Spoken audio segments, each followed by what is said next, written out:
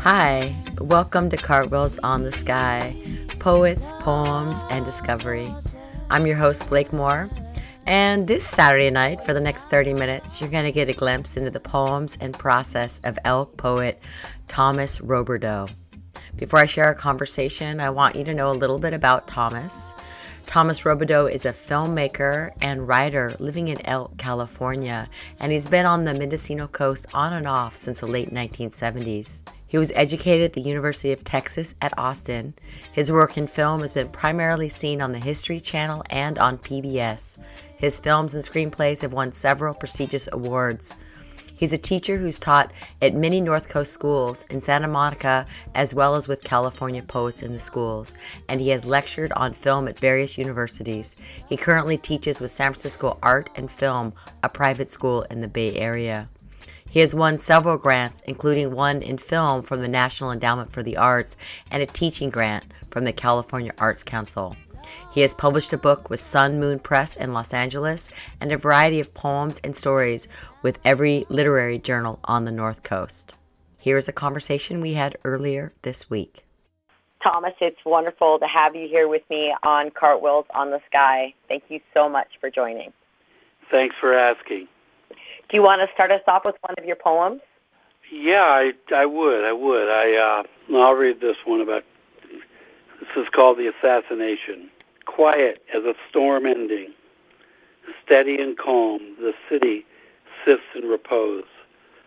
Dallas, Dealey Plaza, where the marks of the tourist gun sights point to the same window in the same book depository building and the same grassy knoll. Dealey Plaza is a valley. It is the perfect ambush of containment.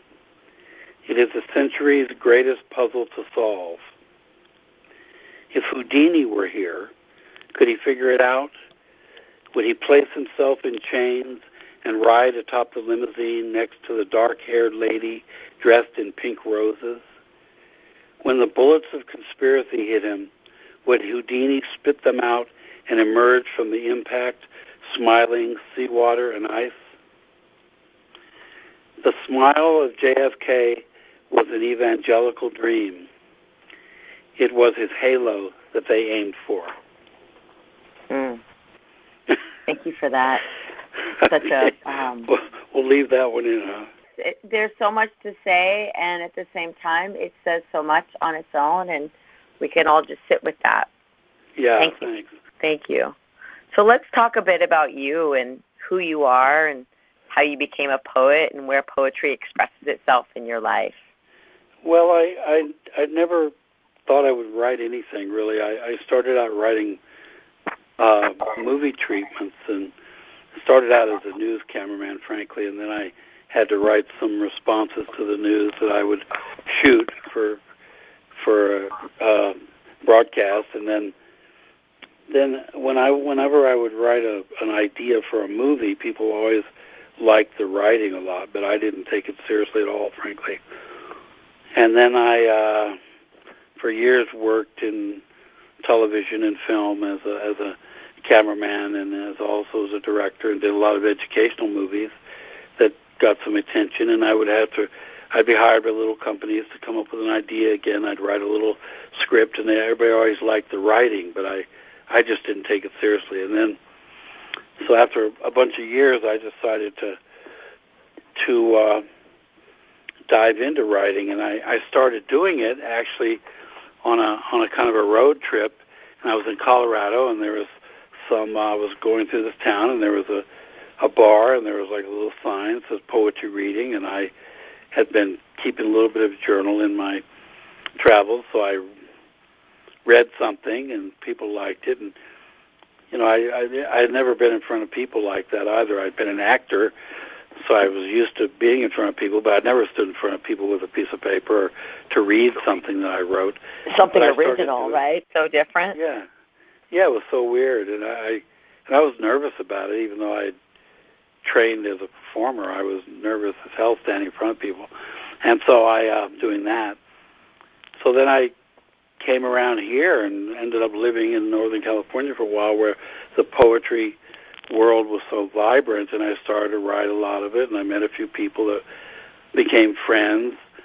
And I would read their stuff, they'd read mine, and I'd go to these little readings, and I never enjoyed reading poetry. I only liked, I guess I took the tension in my body, and I liked performing it, so I would do these wild things. I'd write like little novellas, and I'd read those, I'd reenact them, I'd use the poetry readings as almost like a performance art in a way. And I started to dive into shamanism at the same time, and was trying to make a link between poetry and that, and I would see people read poetry that were really inspiring, the way they did it, the way they used language, the way they used their bodies. I remember watching Edward Dorn do it one time, and Allen Ginsberg inspired me. Jack Hirschman did. These people, I would see them, Robert Bly, people I would see them in live, and so I saw the possibilities of poetry that way. And then I dove more into it and read everything and fell in love with some of these great American poets of the last century, really, like Ed Dorn and like Charles Olson, especially, and Lou Welch, people like that. And living up in Northern California, I guess I really got hooked on it. So I started to write a lot of it and perform it and do it. And then started to write all sorts of other things as well. So I liked it a lot, and it mattered a lot to me. And I would always dive into it, and I read it all the time, and and I enjoy it. And I also write short stories, and I've got a bunch of novels that have never been published, and most of the stuff I've had a few things that have been published, a few stories, but that's kind of how I got into the writing. I kind of became self-educated in a way. I never went to never had a writing class, and didn't do any of that at university. I was only focused on filmmaking and history at university. So I just sort of dove into it and tried to do it. But the being in Northern California, it really, because people were so responsive to that and to fiction and things, it really helped me kind of define myself. That if I could write this stuff and people could read it and they were enjoying it, well, there was a great value in that. And I stayed with it all these years because of that.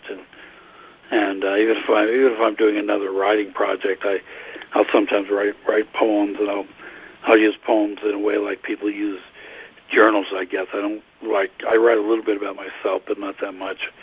I just will write something about what's going on, or if I'm angry about something, I might put it in a poem or whatever. Right. So I'm sure that's pretty common for people that write. Yeah. Do you ever write down your dreams also? I don't really. I don't. Sometimes my dreams are just memories that are a little twisted. Right. Somebody comes back from the dead or something and talks to me or something, or it's just somebody's in something. They're not that vivid, really.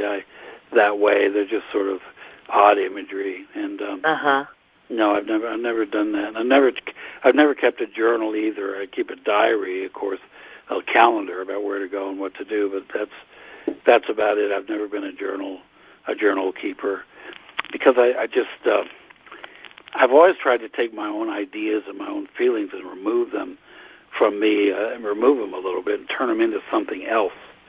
That's why I like fiction a lot, because it's like you put a mask on. You can pretend you're somebody else in another time, or you can pretend you're a different sex, or you can pretend you're completely different. And I like that idea that I've always liked the idea of taking the emotional weight of something and turning it into something else. So I don't really write much about myself, and I know a lot of people do, but I just don't. I just don't. Now and again I do, or there'll be a moment or two, but it's yeah, I agree with that. Do you find that when you're writing, I tend to, if I'm writing by hand I do keep a journal, and if I'm keeping a journal and I'm writing something in a journal, it's not as clear to me as when I'm sitting down at my computer and I'm typing it onto a blank doc, you know? Right. There's some kind of the emotions of my hand. I decided that I prefer to type them in first. I might have a poem in a journal that I might grab a line or something. Is that similar to what you just said? Yeah, a little bit. I usually write longhand, though. I do the opposite. Because just to get the utterance out, and then I've always been a very slow typist. Before computers, I was a horribly slow typist, even though I wrote a lot of things that were typed on a typewriter. But the typing, and even now with a computer, the typing is I go slower with it, and it becomes the second draft or the revision of, it's like it's etched in stone in a way when I type something out, and so I use the typing as kind of the final form of it motivates me to get the final draft in, or to take the scribblings that I've done that make no sense and rewrite them and make them make sense as I type. So, but I do tend to write most poetry, in a little notebook or something. But ideas for other things I'll put in notebooks. Well, why don't you read us something else? Okay, let's see. I've got this piece that I wrote a few years ago, and it was published with a letterpress by Richard Alcott, who used to live up here, and it's called The Descent of Ahab, and it's based on, of course, Moby Dick. So none of the imagery is mine; it's all Melville's. But it's sort of my idea of Ahab, and Ahab being reflected on by one of the crewmen, and this is a little longer piece. Ahab, oh Ahab, what was it like, the big bite that ripped your leg off? The white bite, the teeth of whale you thought was virgin splash. White whale, white hell, white heat, freezing your soul to your whiskers. Had life a meeting before the chomping gave you your hunt?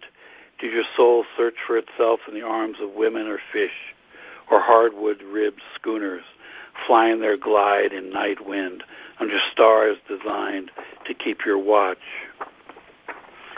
Mad, it was said clearly so you could hear, in whispers by your true of gallants. Mad.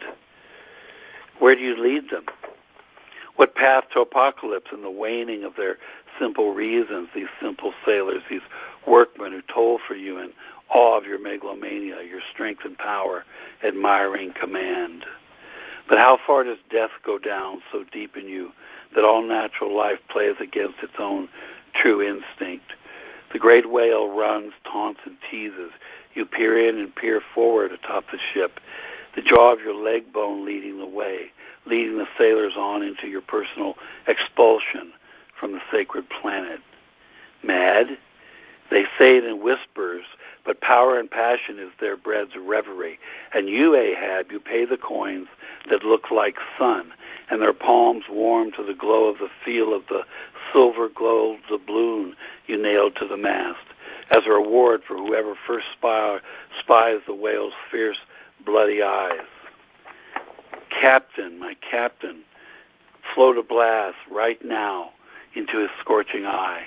You raise your sharp-pronged harpoon, and you rear back to arch the throw, and suddenly the dream delivers you awake. A dream, only a fog dream. And you huddle in cold lap sounds of steered waves, your course, your search, your deliverance, yourself, the bone of the great white whale, your balancing prod. The captain was once heard to say, if the sun were to offend me, I would blot it out. Can you imagine? If the sun offends me, I will blot it out. Ahab suffers from a most cunning form of madness, the kind that makes men heroes and heroes gods. But the gods are not totally bound, and their fierceness is born of motives not of this world, not even of this dimension of things. So strange is the wrath of fate, the puzzle that is fitted as destiny's weavings. But this man is no ordinary ego. This man links himself to the greatness of the mountains and the sea. They are his only mirrors, except the other, the white creature, the secret sharing partner that guides them on, inward, boiling the icy soul away. But where is the whale?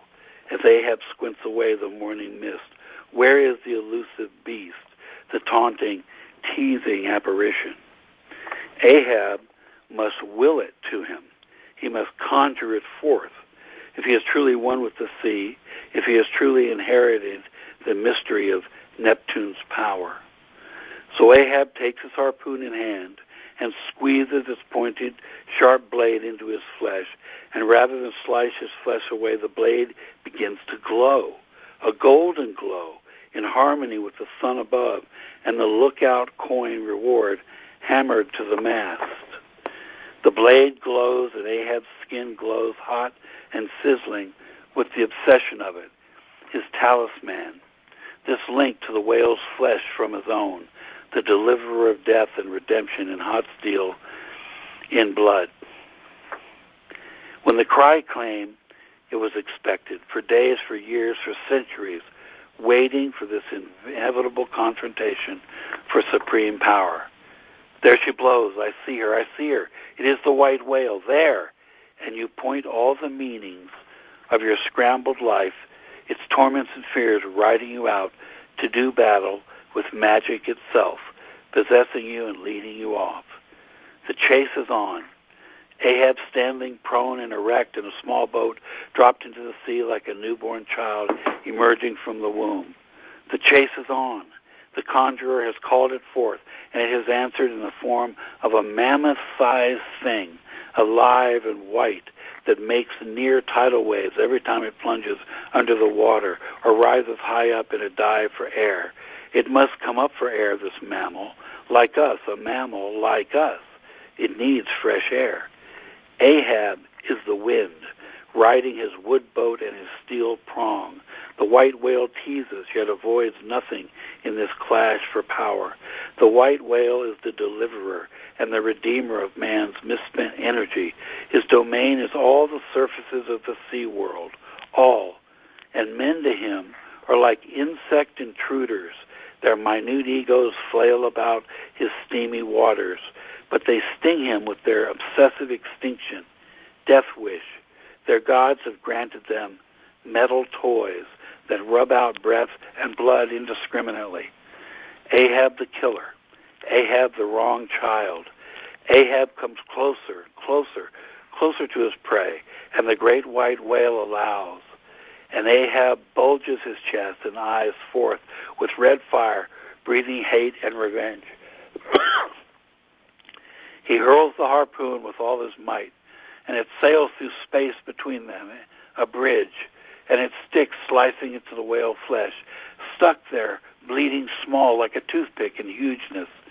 And the guide rope it is attached to twists into the air above Ahab as the whale dives, and the rope surrounds the captain's neck like a noose, and it tightens and pulls him from the boat into the sea, pulls him over and under the waves, and slashes his body against the whale, tying the man to the white by his own guiding weapon.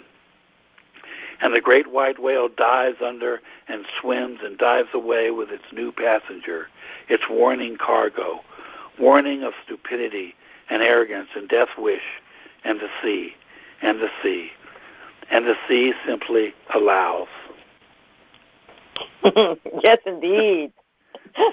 That is an epic poem. Thank you. I think Melville would be proud. Well, that's nice to hear. Poor Melville. Poor Melville. Nobody even read his book when it came out. They didn't know what he liked it, and then I think it was sort of rediscovered when it was long after his death. But what's up with that? That's so typical. It's so typical. Yeah, he had some fans. I know Hawthorne was a big fan of the book, but he knew he was doing something special and ahead of its time. Ahead of his time. That's one of the hard parts of being on the front of the comet. Oftentimes you don't get to see the sparks that everyone else sees. Yeah, you never know how the world's going to handle anything that you create. They'll embrace it or they won't, or publisher will flock to you or they won't. I mean, you just never know. Right. I remember one of the first things I ever one of the first movies I ever made, there was about 1,000 people in the audience, and half of the audience clapped really loudly, and then there was about a third of them that hissed. not half, but about a third, maybe a quarter were hissed. They literally hissed, or they metaphorically? No, they literally hissed. It was. Other people were clapping, so it was like the majority clapped though, but the hissing stays with me. Isn't that interesting? Yes. Was it because of the stance you took in your film? It was because the ending was ambiguous. Oh, okay. So that's people, a reason to get people's ire. Some people thought the ending was perfect and made complete sense, and other people were kind of shocked by the ending. And it's like anything. People have all these expectations when they're sitting down or when they're reading, and expectations are always high with people you never know, and no matter what, So. Right, and the other side of it, I know as an audience member, to go see someone's film, it means I'm giving up between 20 minutes or 15 minutes or 5 minutes to up to 3 hours of my time. So you want to walk away from that experience feeling that you used your time wisely, right? Yeah, for sure. Well, this movie was playing at the beginning. It's 22 minutes, and it was playing before Persona at a Bergman festival. So I figured that hopefully the people that hissed me were at least able to watch Ingmar Bergman, but probably something like Persona they probably had a hard time with. So they're probably in the wrong place. Like, I'm giving you what you're getting, so get ready for some more. Yeah, right. This is lightweight compared to what you're about to see that you paid money for. So how does your poetry show up in your filmmaking? I don't know. Maybe in some of the descriptions, maybe in the dialogue sometimes. Movie stuff is so mathematical in a way, except when people talk. But I'm not sure. I think I've always been a visual person, and so I always see these things very, very clearly. And when I write poetry, I'm not always writing visually. I like to write philosophically if I can, and that's very pretentious what I'm saying, but I still like to use it for those ideas, whereas I can't use some of those ideas that come to me. That's the only form they can take, I think, is poetry. So it's almost like the poetry has been impacted by filmmaking, I think, more. Some of the short films I made are very poetic, and they're called that in reviews, but I don't know if poetry per se affects them. It's just the way the cinema seems to work, because the cinema can be, very abstract and very beautiful in its own way, particularly pure cinema, short things, avant-garde things can be that way. So I've done a little of that, and I think that's probably more of a correlation. Sometimes I'll have a character in a screenplay. I'll have a character that goes off on some tangent, or he says something that's a little off kilter, and that may have that has an influence, a literary influence. Yeah, I believe we're getting close to the end, and I want to make sure. What are you working on right now? Well, I'm trying to write a couple novellas right now, and I'm trying to write one about Edward Muybridge, who was one of the inventors of motion pictures. He was a still photographer. And then I'm trying to write an original novella that's in 3 parts, and about a young boy in Texas who has an incident with his stepfather, and then he has to run away, and he joins the Army and finds himself in Vietnam, and then toward the end he goes to college and finds himself helping some people at the University of Texas when Charles Whitman was taking pot shots of everybody from the Texas Tower. So it's kind of an exploration of violence, actually, and how it impacts somebody and how they get through it, and also how they use it. And it's about, a boy in Texas, and it's set in the 70s, I guess, early 70s.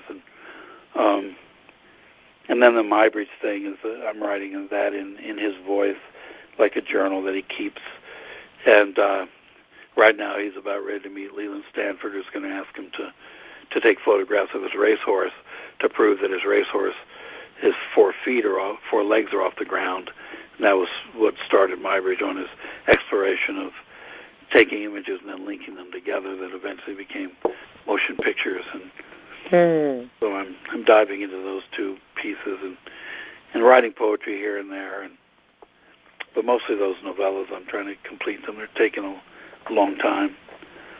And how would listeners find out more about your work or read you online or see some of your films? I don't know. I've got a couple stories I've got a couple stories published in a Los Angeles website called Hollywood Dementia, and there's 2 stories there. One about the movies and kind of about a movie actor, and one is about a movie in Texas.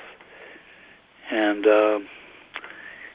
I don't know. I don't have a blog, and I don't have a and website. And your films, it's the type of thing where they're on Vimeo, my films. Yeah. Okay. Well, there you go. So your films are on Vimeo. Yeah, I think you can write Thomas Roberdeau in there, and they might pop up. They should. Okay. 2 of them are there. Yeah.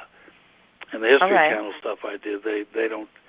That stuff is not on their website. That stuff comes and goes. I did a few things for History Channel a few years ago, documentaries for them.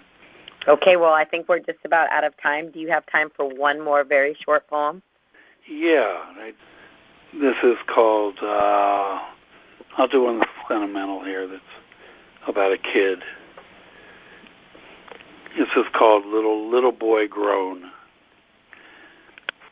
Whenever he leaves, an emptiness opens in my chest, and wind roars through, a chill like a storm, and I can't protect myself from the wide void this loss brings.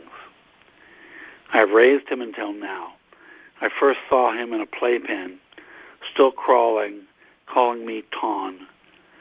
We have been through over 10 years of tumult and joy, my boy riding my shoulders as my daughter also did 20 years before him. These children keep me meaningful to myself when all the world may turn away from ideas I bring, sometimes reflecting nothing, sometimes wisdom long forgotten by years, states, countries, worlds, long gone but easily remembered, muscle memory of a life long lived, fought, scarred. But he leaves, and his sunlit hair, his devouring smile, his quick wit, out of nowhere inspires life all around him as he grows upward. As he grows upward, where the clouds await and form clearly. I hope I am there, perhaps in his memory, yesterday when he was here, and I, always, with him everywhere. Thank you so much, Thomas Roberdeau. It's been a pleasure talking poetry with you. Thank you. It's been a lot of fun. And that was the voice of poet Thomas Roberdeau, Elk Poet. You've been listening to Cartwheels on the Sky. I'm your host, Blake Moore, right here on KGUA, Wallala. It's been a pleasure spending this last half an hour with you all. Have a beautiful rest of your evening and stay tuned for more fabulous programming right here on KGUA, FM Gualala.